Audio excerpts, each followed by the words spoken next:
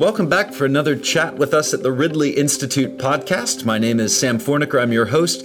Today is April 14th, 2022, Maundy Thursday. So a good Holy Week to you all, or Easter week as the case may be, depending on when you happen to be listening. I'm very excited about today's conversation. I'm joined here by a man whose book, The Call, was put in my hands as an undergraduate. A man who's contributed much to the project of forming the evangelical mind in our day, Os Guinness. Os is a man of many distinctions. He's a senior fellow at the Oxford Center for Christian Apologetics. Many will also know him as the founder of the Trinity Forum. Os is also, of course, a prolific author, having written over 35 books, many of which I'm sure our listeners will know well. Now, recently, Os has published a remarkable little book with InterVarsity Press entitled The Great Quest: Invitation to an Examined Life and a Sure Path to Meaning. That's the particular book I'd love to dig into with Os today. Os, welcome. Thank you. Real pleasure to be on with you, Sam. Os Guinness, what is the most urgent need, in your view, of our times? Sam, what? That's an impossible question. Even within the very limited sphere of my calling, I'm always trying to make sense of the gospel to the world, and this book serves that. But I'm also always trying to make sense of the world of today to people inside and outside the church so we can live responsibly. So I'm torn. And what I don't have in this book is the broad cultural setting. And if you think for a minute, we're at a civilizational moment. The Western world is history's most powerful civilization, if only because it's now changing the entire world. And yet the faith that made the world has been rejected by the West. And you could say the same thing about America. And here in America, we can see in the last generation the rising tide of those with receding faith, the sort of Dover Beach effect for our time. And so you have the religious nuns departing from the church in groves. So that's all the broad cultural context for me. In other words, people need to know how they can come to a rational and deeply responsible faith for themselves. So that's what I'm trying to write about. So there's none of the broad culture in that in the book, but it's there in my mind anyway. To answer your question in one word, Sam, though, and since most of your audience are followers of Jesus, the central issue for our time is faithfulness.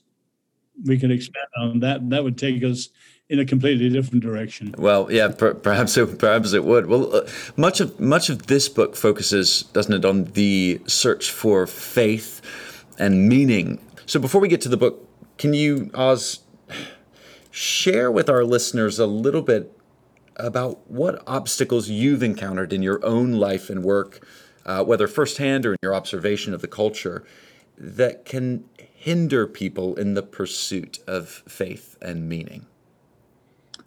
Well, I'm an Oxford man. If you just pick up the Oxford short introduction to the meaning of life, it says that the meaning of life is for madmen and comedians. In other words, it's not important. And you can think of 1,000 reasons why many Westerners simply don't think about it. We've got too much to live with and too little to live for. Or to put it in sort of more historical terms, why don't people think? Well, the two main reasons, one is Blaise Pascal's famous argument that people are suffering from diversions. In other words, the ultimate reality for every one of us, inescapably, we're going to die. We're mortal. But we don't want to think about that, so we surround ourselves with what he calls diversions. Now, in his day, that was rich entertainers and gamblers and so on. You think of our day, triple screen gazing, video games and all that. People can be so surrounded by what's been called weapons of mass distraction that they don't think about the meaning of life for a minute. And that's one major reason. The other one is what's called bargaining. In other words, people do realize it's important. Well, I've graduated. When my kids are a little bit older, when the mortgage is paid off, and when I've retired and can sit and have time to think, and then of course, no more laters. And you have in Western literature the Faust figure, and he's prepared because he wants more time, more power, more knowledge, more sexual experience, whatever it is. He's prepared to bargain his soul with the devil. And of course, the devil has read the small print, and poor old Faust hasn't. And you think of our Lord's words, tonight, you fool, tonight your soul is required of you. Bargaining doesn't work and diversion doesn't work. But many in our generation, Socrates is right. The unexamined life is not worth living. That probably in America is most people. I have a friend who has worked with you wouldn't exactly call it a ministry, but something called a Socratic happy hour. And I believe that the tagline for it was, friends don't let friends lead unexamined lives. And what I love about that is that it highlights the role of good friendships and companionship in the pursuit of faith and meaning. But you also make the point that this is not something that you can, as it were, sort of delegate, right? Or assign to another person. Each individual must make this journey, this quest for him or herself. And you point out in the book that many people, particularly in the age of that interval between 18 and 25, they begin to grapple with these questions in a serious sort of way. I wonder if it's not too presumptuous. Would you be willing to tell us a little bit about your own experience with those questions in that season of life, or if you would like to put it more obliquely, what kind of encouragement might you offer to listeners who are in that interval of life as they begin to encounter these questions? Well, I raise that because there are certain ways in which people are spurred to think, and that's one of the main ones. I think 18 to 25, the so-called Big Seven, as Winston Churchill used to call it, now goes on into your 40s. And in the modern world, we have almost an endlessly delayed adolescence. Now, in my case, as you probably know, my parents were medical missionaries. So I grew up with love and prayer and faith all around me. But after 2 years in the reign of terror under the communists, my parents were allowed to send me home to England. I was 9. So from 9 onwards, most of my teenage years, I was at an English boarding school, and my parents were thousands of miles away under house arrest in China. So for all their love and prayers, I didn't have their immediate influence. My own journey to faith was really, I knew enough about Buddhism and a little about Hinduism, so that I wasn't attracted by the Eastern religions. I'd seen them. So for me, as a teenager, for 2 years, I read Nietzsche, and I still read him once a year now, and Sartre. But my hero then was Camus. And I loved his passionate existentialist atheism. And then on the other side, Blaise Pascal, Pensée, and above all, G.K. Chesterton and C.S. Lewis. And after really 2.5 or so years of thinking and reading, and the challenge of one person at school with an incredible character in Christian faith, I was convinced the Christian faith was true. But then, I'm a child of the 60s. Thank God I am. I say that. You had to think everything back to square one. You couldn't get away with anything. You were challenged. It wasn't just who you believed, what you believed. It was why you believed. And are you sure you know why you believe? So everything was thought through. And I love that. You go to a crossroads in Europe in the 60s, and I hitchhiked from Singapore back through India, hitchhiked for 6 months back to Europe, traveling, going to see why people went to an ashram. I went to an ashram, and so on and so on. But any crossroads in Europe, you'd find half a dozen hitchhikers. One would be reading Nietzsche, one would be reading Hermann Hesse's Siddhartha, one would be reading, hey man, got to read this and go there. It was fascinating. So when I was later at L'Abri, the Christian community, at least a third of the people all the time were passionate seekers, non-stop arguments. Dinner would always take about 3 hours. Schaeffer would serve soup, and then he'd say, anyone got a question? And when he was traveling, I was in the hot seat. Sometimes, why is there something rather than nothing? People were angry about the Vietnam War. A woman said to me one night, I believe you could have 12 orgasms a night. I remember I was single then. How many do you think as a Christian is normal? Another night, a person looked at me about as close as you are now and said, I want to show you the power of Jesus is nothing. Within 2 minutes, your eyes are going to be locked into my eyes and you will bow your head to the table. Fortunately, Edith Schaeffer heard that in the kitchen and they prayed and broke whatever power he had. But you go from the philosophical to the sexual, to the political, to the occult in 5 minutes. And it was that sort of world I realized the gospel is good news. It is the best news ever.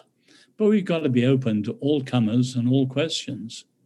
So I've benefited from the L'Abri crowd. He won't be listening to this, but a good friend, Andrew Fellows, who led the project. Yes, indeed. And so I even though I've never gotten to go and stay in L'Abri, I feel that I've gotten some of that in my bloodstream now. I've benefited from these sorts of lunches during my time in Cambridge, where you'd sit and these sorts of questions would be posed and dealt with. And what a powerful thing to sit across the table from people who are far more committed than you are to questions of ultimate depth and meaning, and to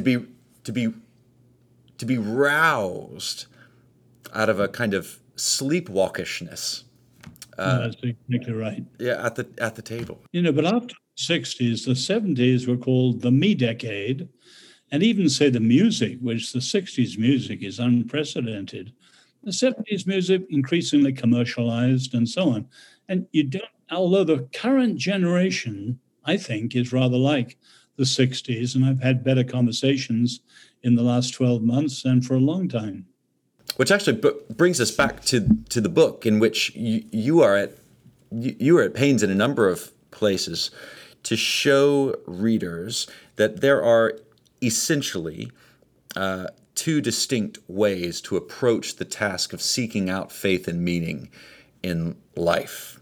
One, and these aren't your words, I don't think, but one in which we approach the task as an I-it relation, one in which we approach the task as an I-you relation. I think you used the terms Hellene and Hebrew. Can you unfold a little bit of what you mean there? Well, setting out the search, I'm trying to describe the journey for people. So I'm not making the argument. It's not read my book for an hour in an armchair and be convinced and then believe. No, I'm trying to describe what the journey will be. So whether it's 5 minutes or 50 years, they, the reader, in their lives are doing the journeying. But in the beginning, I just point out there's a huge difference between the Jewish and the Greek ways of thinking it through. So Greece puts all the emphasis on reason. In other words, whatever reason can take you is where you go. And that's fine. And Buddha's essentially the same. I mean, Gautama Buddha, thinking the whole thing through and coming to his conclusion under the Bodhi tree in Varanasi, it's by reason alone. And the same thing would be true, say, of Bertrand Russell, not a Buddhist, but an atheist. And you read his Free Man's Worship, written in Florence. It's where his reason can take him and no more. But of course, the Abrahamic, Judaism, and the Christian faith, yes, we bring our reason. We're thinking people. We search passionately. But at the end of the day, it is personal. And just as with any friend, you only get to know them if two people open themselves up to each other. It's when we meet God as a person, the ultimate presence. So reason, absolutely, but it's his revelation, his disclosure of himself to us. And that's the much more Hebrew, the biblical, the Jewish way. And you've got to encounter that from the beginning and take it into account. In other words, thinking the Greek way, am I thinking carefully? is it really as rational as I think? No. Thinking the Hebrew way, the whole person's being addressed. Am I being honest with myself as important as am I thinking critically? And so on. So there's a point in the book where you talk about love and romance. And how certainly in love and romance, we're not against reason. It's more the case that in this form of a relationship, we are above reason. I mean, it reminds me of Lewis's essay on transposition, that we're simply with reason, we are doing our best with the limited tools that we have to do justice to something that requires a greater ability than reason can offer to express it or to encompass it. So I wonder, you talk a little bit about the difference between a thing being contrary to reason and a thing being above reason, contrary to reason and above reason. I love, Dante's famous little line that reason has short wings. If you just take a couple of birds, almost everybody loves penguins. They are lovable, funny, beautiful little creatures. We all love a penguin, but the poor penguin can't fly. Now you take by contrast the albatross. You think of something's an albatross around his neck. It sounds like ill fate and so on. But the albatross, that's totally unfair. With its 12-foot wingspan or whatever it is truly the monarch of the air. And if you want to fly, you go for an albatross every time, not a penguin. Now, in the same way, we love reason. Don't misunderstand me. The scientific method is incredibly important. It's given us amazing advantages, and good philosophy is simply good thinking about thinking. So as a follower of Jesus, I'm 100% in favor of reason. And the journey, as I try to outline it, is fully rational. But there's something more because we are more. We are emotions and will as well as mind. And love, like an albatross flying, soars beyond reason. If a husband tries to prove his love to his wife in a philosophical proof, he's not likely to get a hug back. He's likely to get a slap in the cheek, and he'd deserve it. Love goes way beyond syllogisms and philosophical proof. And I personally don't think the so-called theistic proofs work. And I've listened to some of the best people arguing for them in Oxford and in this country. I just don't think they work. And at the end of the day, you're usually very impressed by the arguer, but not by the argument. And as Pascal says, 5 minutes after you've heard it, you begin to doubt it because it was so complicated. And when you meet the Lord, it's quite a different experience. It's fully rational, but it's more because we're more. Oz, I want to dig in on that for just a minute. So when you say that the arguments don't work, that's a pregnant statement, that they don't work in the sense that they are not sort of logically sound, or they don't work in that they don't achieve a thing which ostensibly they seek to achieve. The second. Yeah. Second. And people can say, so what? Yeah, that's right. I've often thought that about. I mean, while I'm fully convinced, obviously, about the historicity of the resurrection, for example, and you don't say so what at the end of that. You don't say no. You don't. You fall on your knees or you walk away as fast as you can. Yeah. No one who meets the living God says so what. Yeah, that's right. Do you think, Oz, that there's a section of your book where you talk about what seems to be a kind of silly debate that goes on in particularly in Christian circles between people who argue, oh well, we must make use of evidences in order to bring people to faith. And another group of people that says, no, it's not evidences that matter. It's getting our presuppositions right. Mhm. How would you encourage us to situate ourselves, practically when we're asking these questions, thinking about our presuppositions? So, for example, someone might have plenty of evidence to say, I have every reason to believe that a man rose from the dead 2,000 years ago. And yet there might be something else which precludes them from actually acknowledging that as a reality. You think of our Lord saying, even if the rich man had someone to go back to his relatives, and someone rose from the dead in front of them, they still wouldn't believe. Or you think of someone like, say, Arthur Koestler, who was very open about the fact when he was a Marxist, his Marxism acted as a filter. You could have given him any evidence you like, and it would all been filtered away into his Marxist worldview. In other words, I've been a follower of Jesus 60 years now.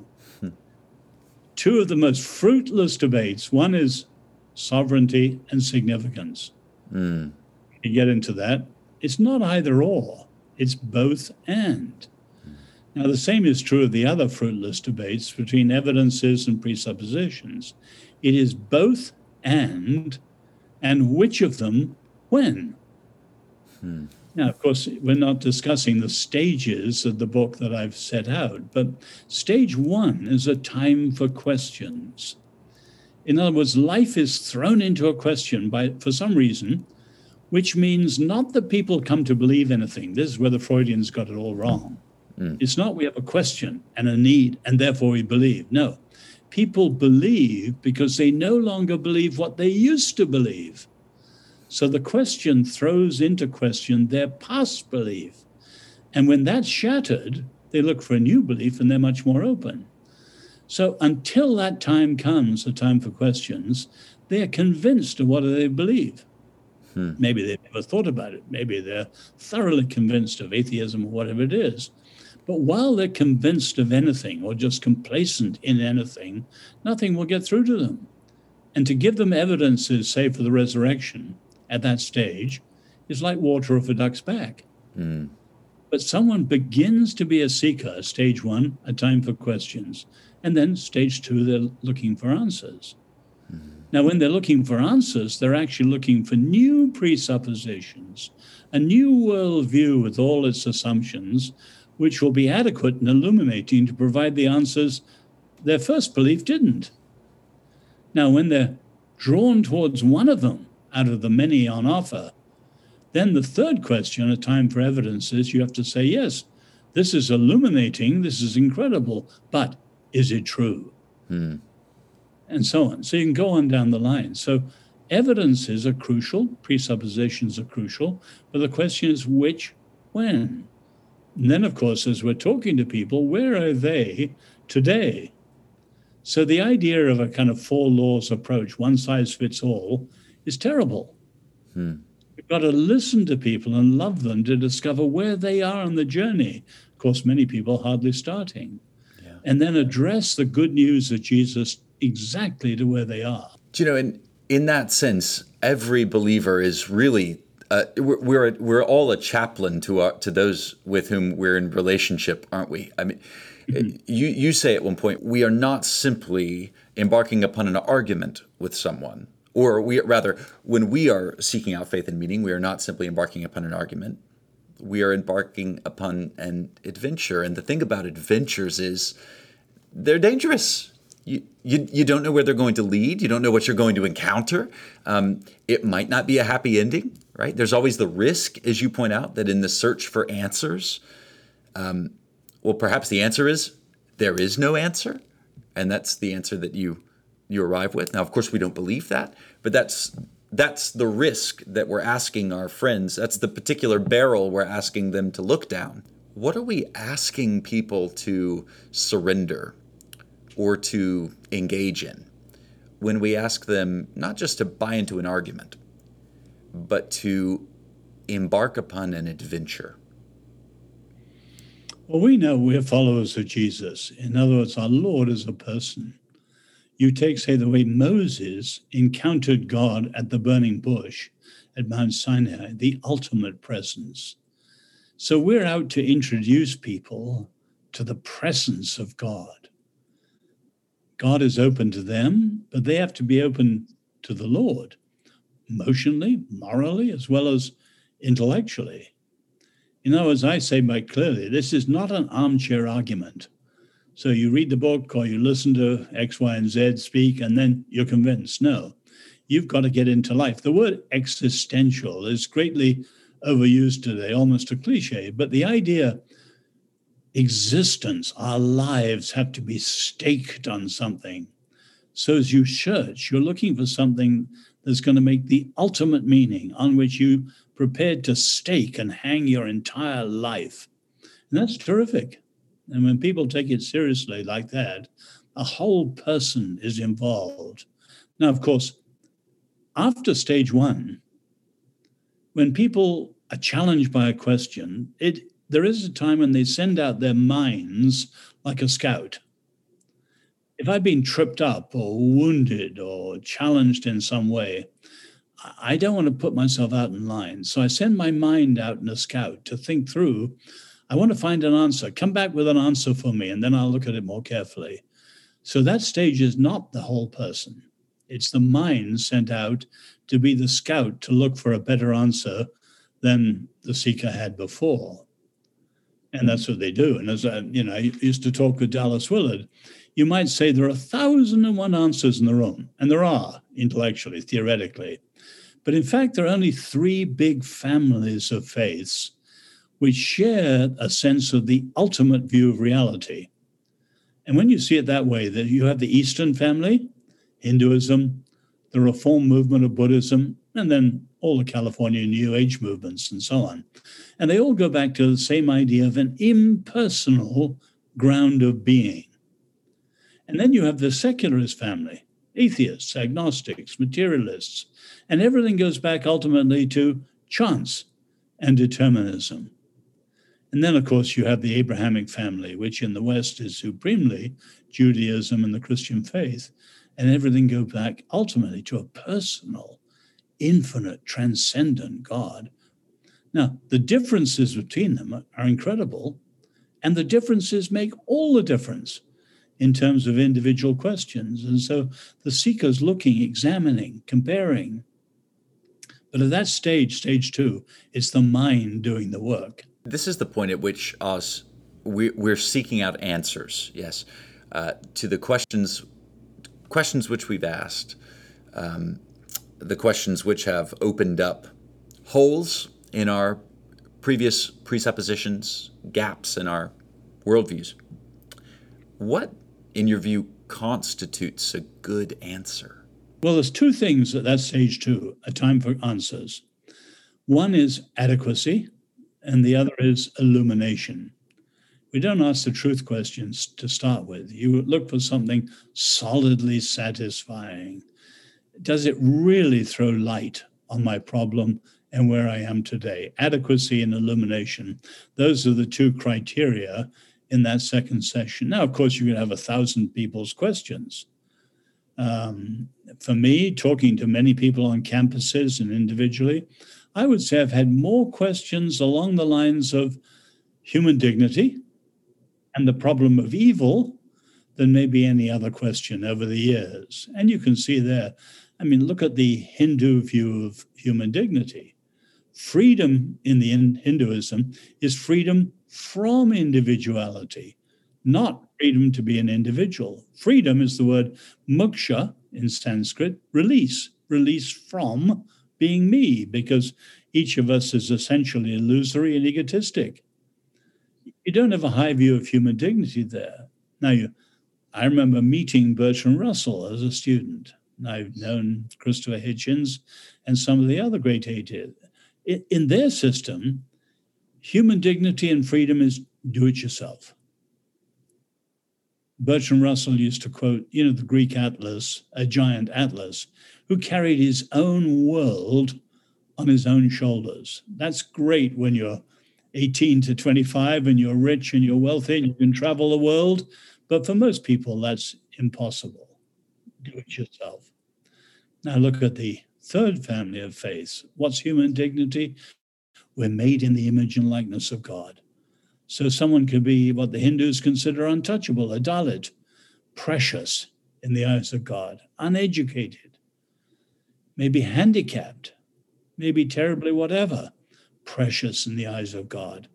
And so in the third family of faiths, the biblical, the Christian, the Jewish, we're defined upwards in relation to the Lord. Whereas for the atheist, we're defined downwards.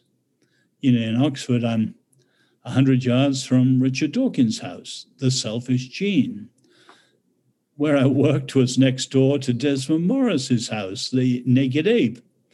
Atheists define you downwards, but there's no fulfillment if we're only selfish genes and naked apes and all that sort of thing. It's when we're defined upwards in terms of our Creator, the Lord. So I'm only saying all that because differences make a difference. And that phase 2 is a time for questions.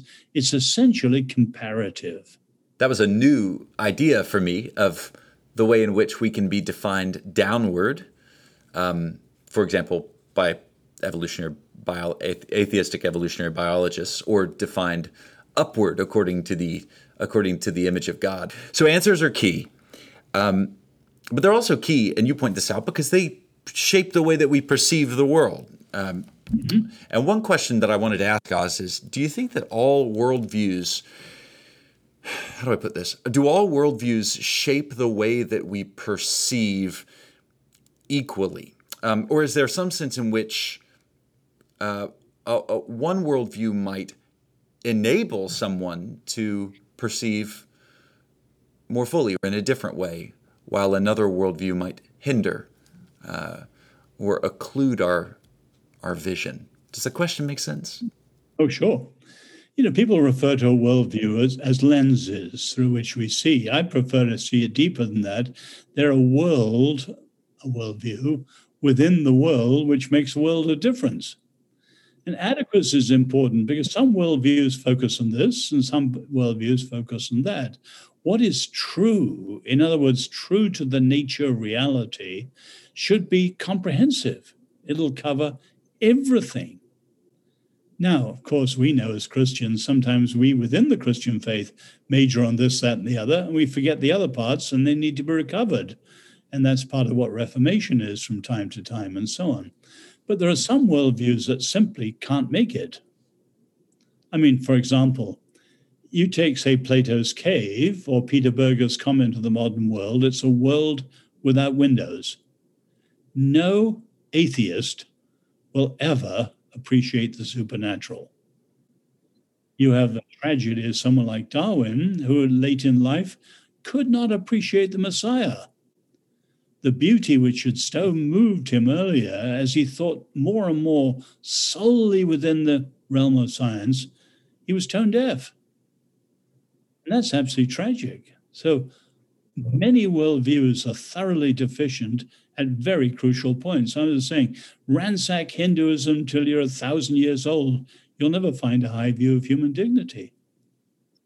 Ransack atheism till you're 1,000 years old, and you'll never have anything that gets you outside the world of the five senses.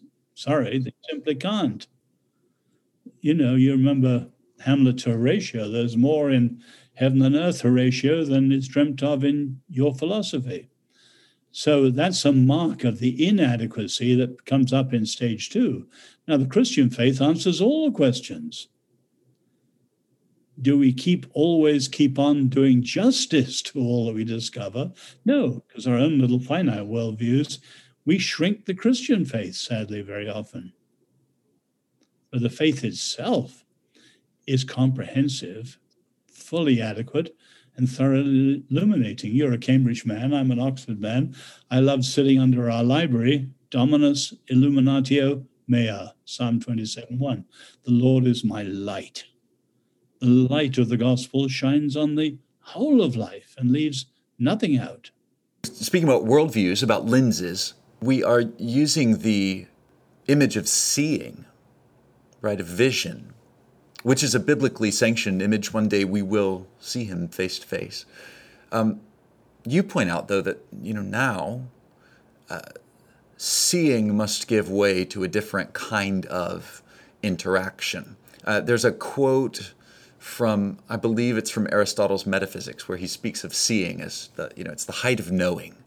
And he says something to the effect of, the thing about seeing that's so great is that you can see something and you don't have to do anything about it. And I thought Aristotle was really being honest there.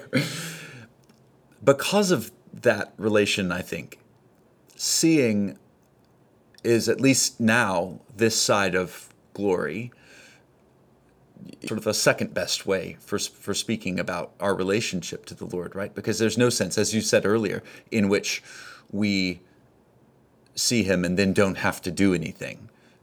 His presence commands our response. So how would you, if not seeing, then what other way do we have of relating to the Lord and therefore envisaging our journey, our pursuit of faith and meaning? I mentioned earlier, the Greeks, it's reason alone. And for modern people, reason alone. For the Jews and the Bible, it's reason plus revelation. But here the big difference is the modern world and the typical world through the centuries is visual, whereas the Bible is audio. Now, that's incredibly important, as Rabbi Sachs often points out. Many of our modern intellectual worlds are connected with sight. Oh, I see. We talk foresight, hindsight, insight, and you could go on down the line. Everything's seen in terms of the visual, and we're in an age of photography and images and icons and so on. And none of those are biblical. So what's the heart of Judaism? Shema. Hear, O Israel. And as the rabbis point out, there is no Hebrew word for obey. Nothing like Islamic submission. Why? It's here.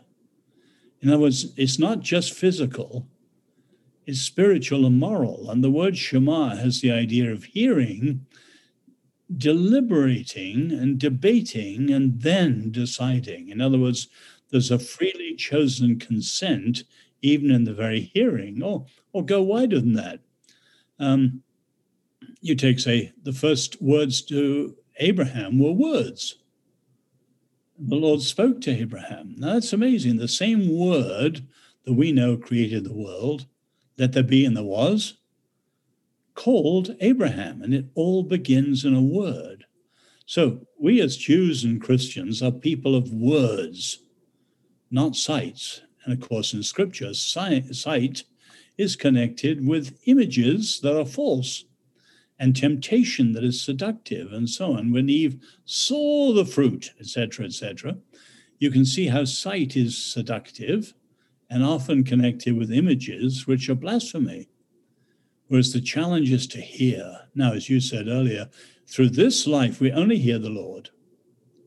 And then the day we die, for the first time, we not only hear him, we see him, which is the glory of the Jewish and Christian faiths. I love that. So we should be people who are audio related and not visually related. There's far too much of the wrong sort today. I think that's right. I appreciate you going into that at such length, and it puts me right back. I have always appreciated and continue to grow in my appreciation for this very reason. The daily office in the Book of Common Prayer, the order for morning prayer, classically, constantly sends us to Psalm 95, which, of course, about halfway through, today, if ye will hear his voice. Of course, this is the immediate run-up to the reading of God's word. Today, if ye will hear his voice, harden not your hearts, as in the provocation, and as in the day of temptation in the wilderness. I mean, it would be so good for our sort of ego and pride, wouldn't it, if we were more in the position of, John the seer in Revelation, or of ourselves on the other side of the eschaton. where in fact we're here in the book of Numbers. The rabbis even point out, you take, say, the reading of Scripture. When you have a book, your eye can look at the word you're reading aloud, but can also see a couple of lines down. Now, you can't do that when you hear the word. And of course, in the Scriptures, they heard it. Most people didn't read it. You have to wait till the next word or the next sentence to make sense of it. So you're engaged in a completely different, you're not remote standing back. You have to be truly engaged in order to listen. That's very good.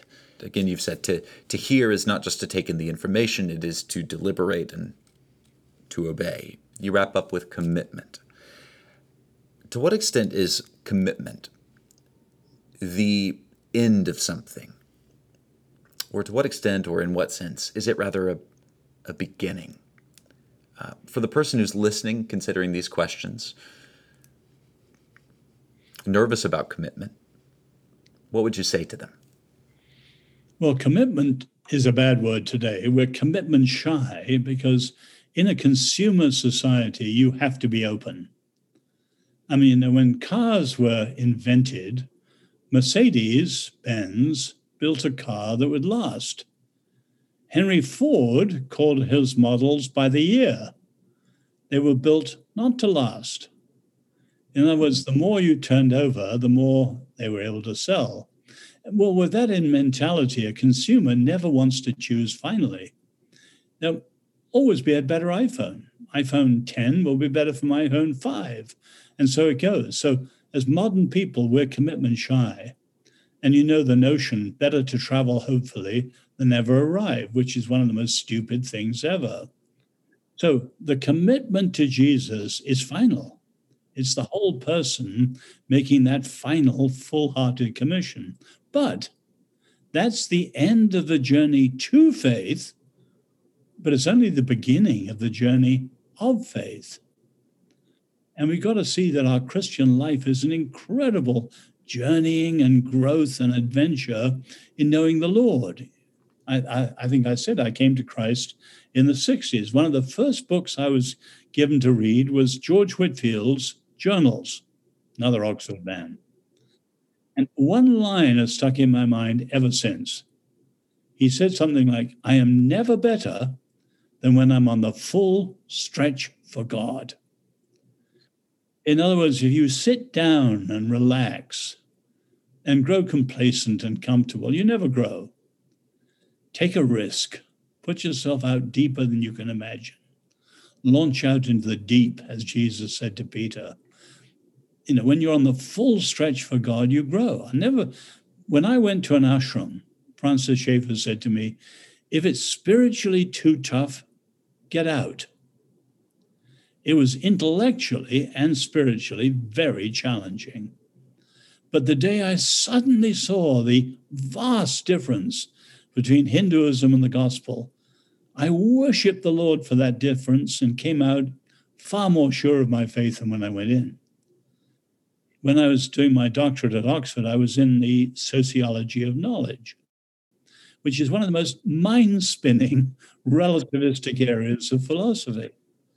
But again, when I broke through and saw the relationship of truth and relativity and so on, my faith was deepened immeasurably. And I've always found that. Risk everything. Go deeper.